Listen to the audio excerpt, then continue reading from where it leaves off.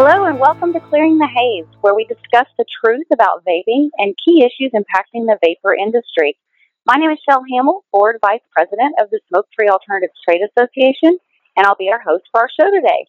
We're pleased to welcome Sally Satel M.D., a practicing psychiatrist specializing in addiction and lecturer at the Yale University School of Medicine, who also examines mental health policy as well as political trends in medicine. Sally is also a resident scholar at the American Enterprise Institute, a non-partisan public policy research institute. She's written widely about vaping, questioning the FDA, arguing for how vapor products can save lives, and advocating for moving the predicate date, among other topics. So, Sally, welcome to the show. Oh, thanks for having me. For those of you who don't know you, can you tell us a little bit about what's behind your support for vaping? Well, I got interested in e-cigarettes, vapor products, because I have a broader interest in harm reduction coming at it from the standpoint of hard drugs, from heroin in particular. I work in a methadone clinic, and I've been certainly observing trends in treatment for opiate users, since the needle exchange days, and obviously we try to accommodate people who have other kinds of addictions, those that I would dare say are far more socially crippling because they're intoxicating, something nicotine isn't, Sure. And yet there's so much resistance in the public health community, not uniformly. There are certainly a lot of wise voices, but they often seem to be drowned out by others, and notably, in fact, even the Centers for Disease Control. And that's where things really get worrisome, when our public health agencies, who have our trust, are transmitting information that is, terribly one-sided, half-truths, a bias towards anxiety, rather towards the good we know that these devices can do. And so it's really that hypocrisy that first caught my mind. Why aren't we so accepting of this, of harm reduction in other domains, and so critical and skeptical of it in this one? Right. Which actually takes me to the next question. So it almost goes without saying that they are controversial in the medical community, with some groups even pushing, like you said, a prohibition abstinence-only agenda. As a practicing doctor, can you elaborate on the practical effects of that approach and what it would mean to patients if vapor products were just taken off the market? Well, it's pretty clear that it would be very harmful to those who've already switched and those who are contemplating switching. Now, it goes without saying for your audience, but I'll say it anyway. No one's saying that vaping is completely safe. That's not the issue. It's whether it's safer than using combusted tobacco, and there seems to be no question about that. Do we know what 20 years of inhaling propylene glycol will do? No, we don't. But we have every reason to think that it's still less harmful than 20 years of inhaling tar. And I should quickly say, and not nicotine. And that's one of the, I went to, Yale, where I'm a lecturer, so I lecture there a few times a year, and I spoke there last April to a pretty receptive audience, but a pretty, I have to say, not very well educated audience on e-cigarettes. But again, I really applaud them for being very open-minded. And by the end of the talk, I hope I changed some people's minds. But for example, there's a common misconception among physicians, and these were addiction experts, sort of surprised me. Most of them were trainees, but still, advanced trainees in fellowship years, to think that nicotine itself is problematic as a chemical. I mean, of course, in high doses it is, and we all know the dose makes the poison, but in terms of what one takes in vapor products and even in cigarettes, nicotine is addictive. There's no question about that, although I do think that is overblown, but it is addictive. But, unless you're pregnant or have a very fragile cardiac condition, nicotine is not a dangerous substance, and that's a big misconception as well. Right. I actually have heard many times people notate that it's a carcinogen, which is, is not true. So, okay. So earlier this week, a new study by Vanderbilt University Medical Center was published in Nicotine and Tobacco Research. It found that the majority of the U.S. physicians are, and I'll quote it, frequently discussing electronic cigarettes in a clinical context, and a substantial proportion of U.S. physicians have recommended vapor products to their patients, end quote.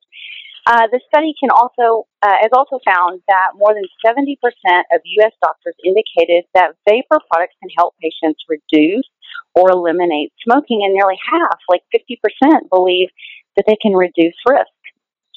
So, what does this survey tell us? And are we starting to see a growing middle ground in the U.S. with physicians getting behind this idea that vapor products can play a role in eliminating smoking and reducing the public harm caused by combustible tobacco? Well, it's it's kind of a mixed picture. I mean, when you look at that study in depth and look at all the tables, I mean, what you said is correct. In fact, they broke down they surveyed about 500 doctors. Actually, they surveyed 1,500, but over 44% returned their questionnaires, which is a pretty anemic response rate, but it's unfortunately very typical as well. So we don't know, the people who didn't bark, so to speak. But of the ones that they surveyed, there were three categories of physician: pulmonologists, internists, and surgeons.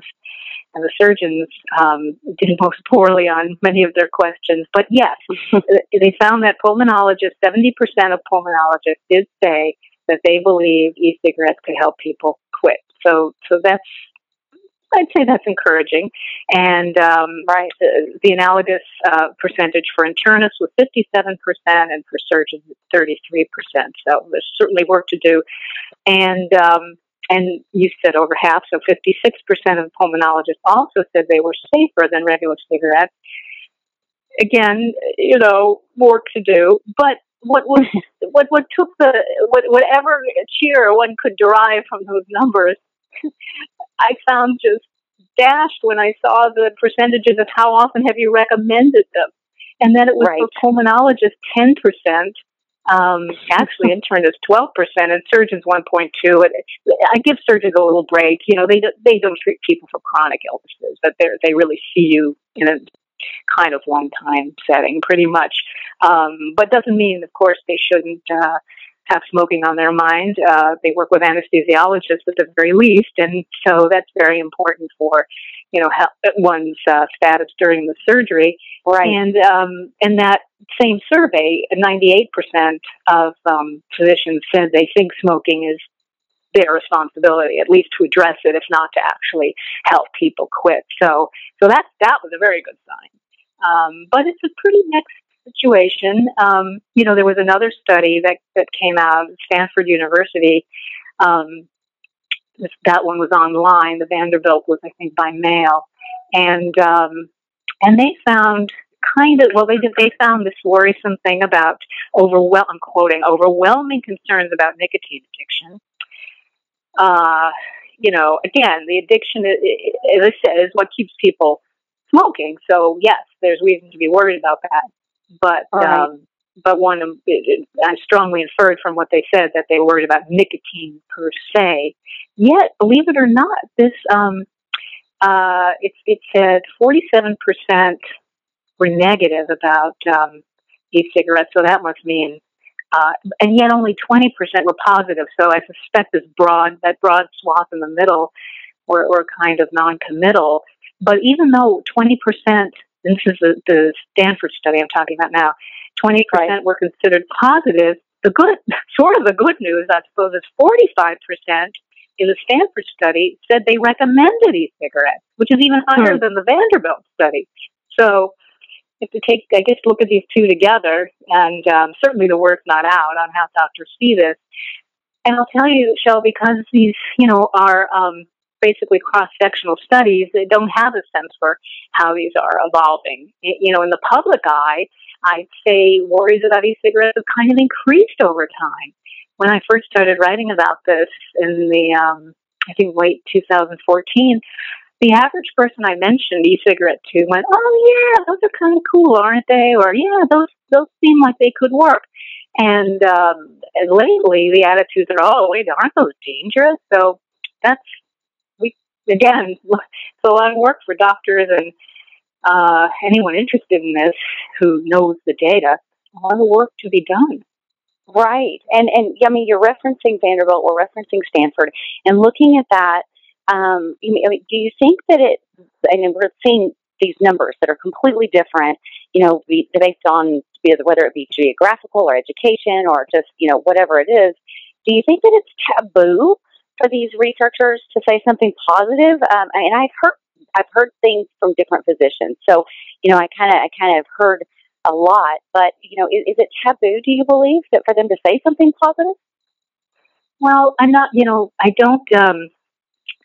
I don't make the rounds of the academic world that much anymore. I'm in a think tank now called the American Enterprise Institute. But I would suspect, what can I say? I think if you were at UCSF down the hall from Dr. Stanton Glantz, it would not be welcome.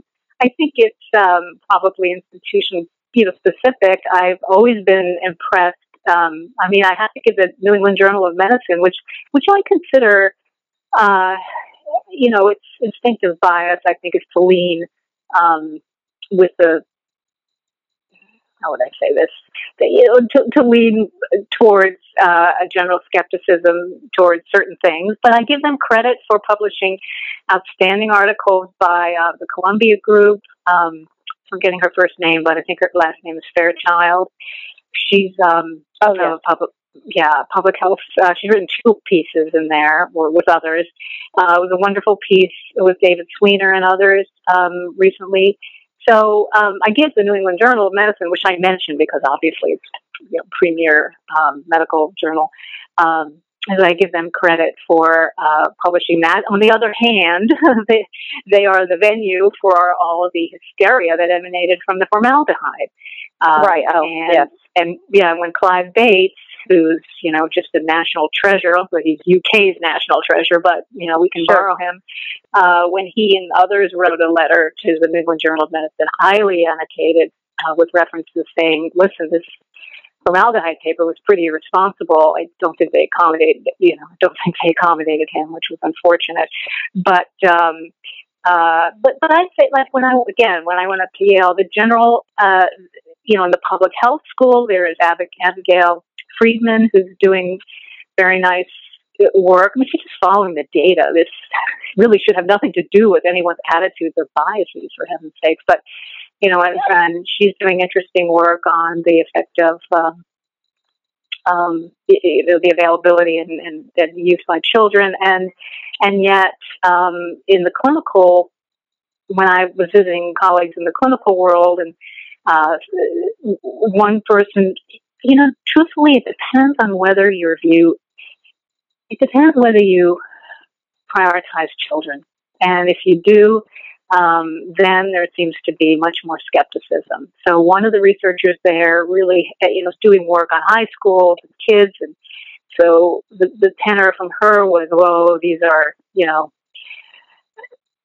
she was skeptical. And then I talked to another researcher who worked with schizophrenic patients, and he was struggling with how to do research on getting schizophrenic patients who about 60% smoke to switch over to e-cigarettes. So a lot of it depended on who your patient group is and who your research group is, I think, in terms of your general attitude. I'm saying that in a sort of sweeping way, but I do think there's some truth to that.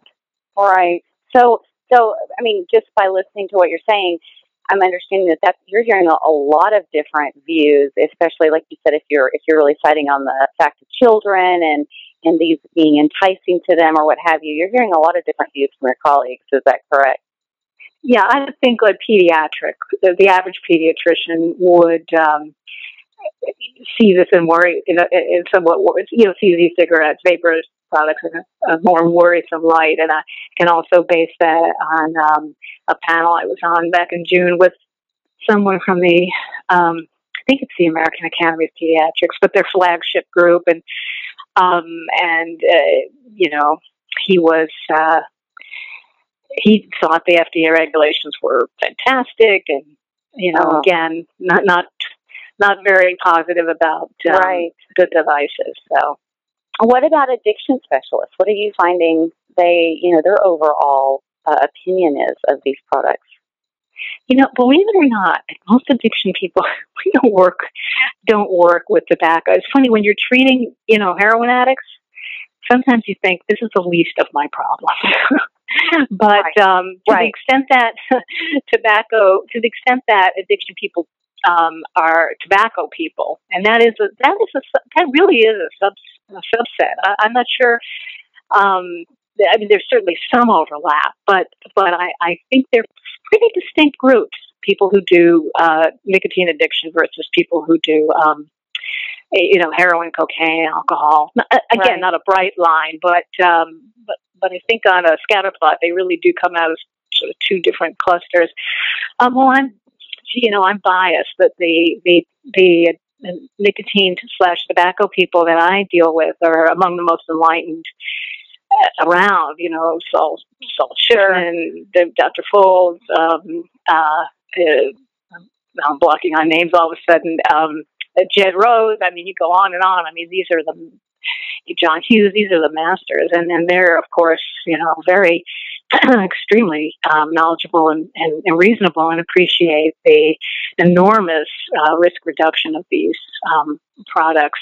But I don't think nicotine people talk to the other addiction people all that much.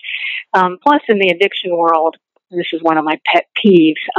We've come to call addiction a brain disease, which is that rhetoric that just just drives me up a wall, because it just suggests that addicts are victims and people can't quit, and I realize there's a continuum in difficulty of quitting, and there's no question that some of that is biologically mediated and all this. I actually believe that under the right circumstances, probably even anyone can quit. But if they don't want to, and if it's too much, which for some people it just requires such vigilance that it's just overwhelming.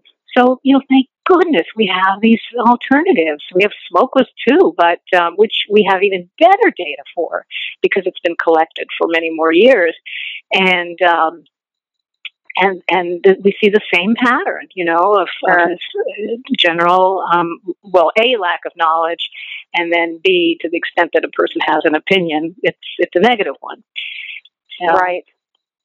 Yeah, I actually spoke to a drug addiction specialist quite a while back, and they actually said, we don't, and, like you said, that heroin and all those are so much more important to focus on. They said, they use this as a crutch. You have to really make sure that you you attack one at a time, for sure. Yeah, there are actually a lot of theories about that. In terms of but yes, and that would be my view too. I wouldn't, if someone came into, I work in a methadone clinic. I don't.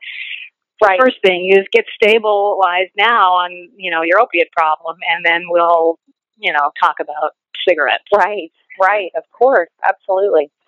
Well, and going with all these studies, and of course, I'm sure that you know about the Royal College of Physicians and Public Health England and what they've come out with.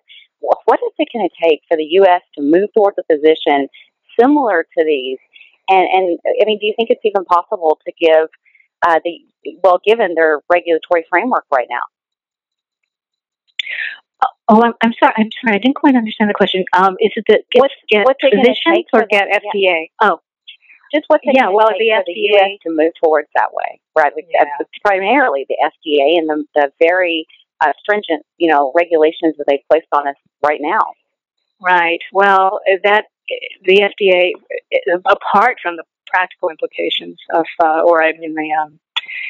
implications for access to products and the suppression of the industry, it's just symbolically such a negative message, because it basically screams these things are dangerous, or these things are so potentially dangerous that we have to be so vigilant. what, of course, what we have to do, I believe, is, well, I know we're approaching from all sides. I know Nicoture has a lawsuit, but congressionally is to, support either the grandfather, changing the grandfather date, or legislation that says, listen, for FDA, a lot of the information the FDA wants is perfectly reasonable, in terms of people who are not non-smokers resuming use, although I think we've now got 5 years of data to show, if anything, use is going down in cigarettes. But sure, but still reasonable questions, all the epidemiological follow-up. The questions are fine questions. The issue for me is, do they have to hold everything up for this? These are these should be post-market types of concerns. And right now, what we need is just basic safety. So your e-cigarette's not going to explode in your face, and who knows how often it happens. I don't doubt it does. I'm sure these are, bad Chinese versions, but, and that the e-liquid is not contaminated, and the packaging, stipulate. That should be what the FDA should be doing. And that, I believe, requires congressional intervention. And I don't know how, doctors in general don't get that involved with legislation unless it has to do with payment issues. And so, I don't know how many doctors are going to jump on that bandwagon. I know probably a lot of folks, as I could say, on this nicotine policy listserv I'm on, who are American. It's an international list. Well, truthfully, I don't know. Some people who are in academia are a little, gun shy. And I understand if you don't have tenure, there's just so far out on a limb you can go. But I certainly would support such a thing. And I know a lot of colleagues who are fairly senior would do it. That would be, that would really be ideal. In the meantime, I wish more physicians would read, there are wonderful blogs. Michael Siegel's blog, Clive Bates, as mentioned him before, The Counterfactual. Brad Rodew, who's actually trained as, I think, a dental pathologist. He has Tobacco Truth. I mean, these people are just, masters of this field, and very careful, and they go where the data go, and you could learn an enormous amount from reading that. And so when I give my little talks, I try to tell people to take advantage of those. But sometimes it really is just one person at a time.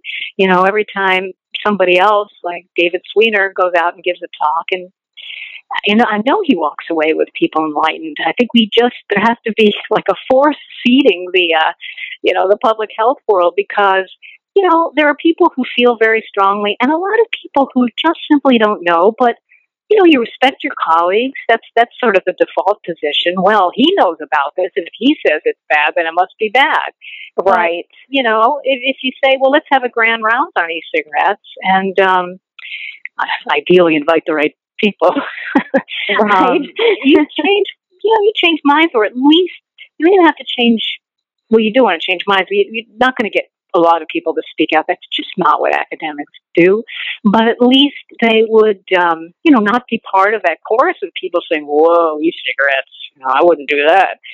So, So that's important as well. You find that in legislation as well, not just in academia. You find it in legislation and just legislators across the globe too. Everybody wants to side with their friends rather than sit in a ground room and really hammer out the issues. So I completely get it.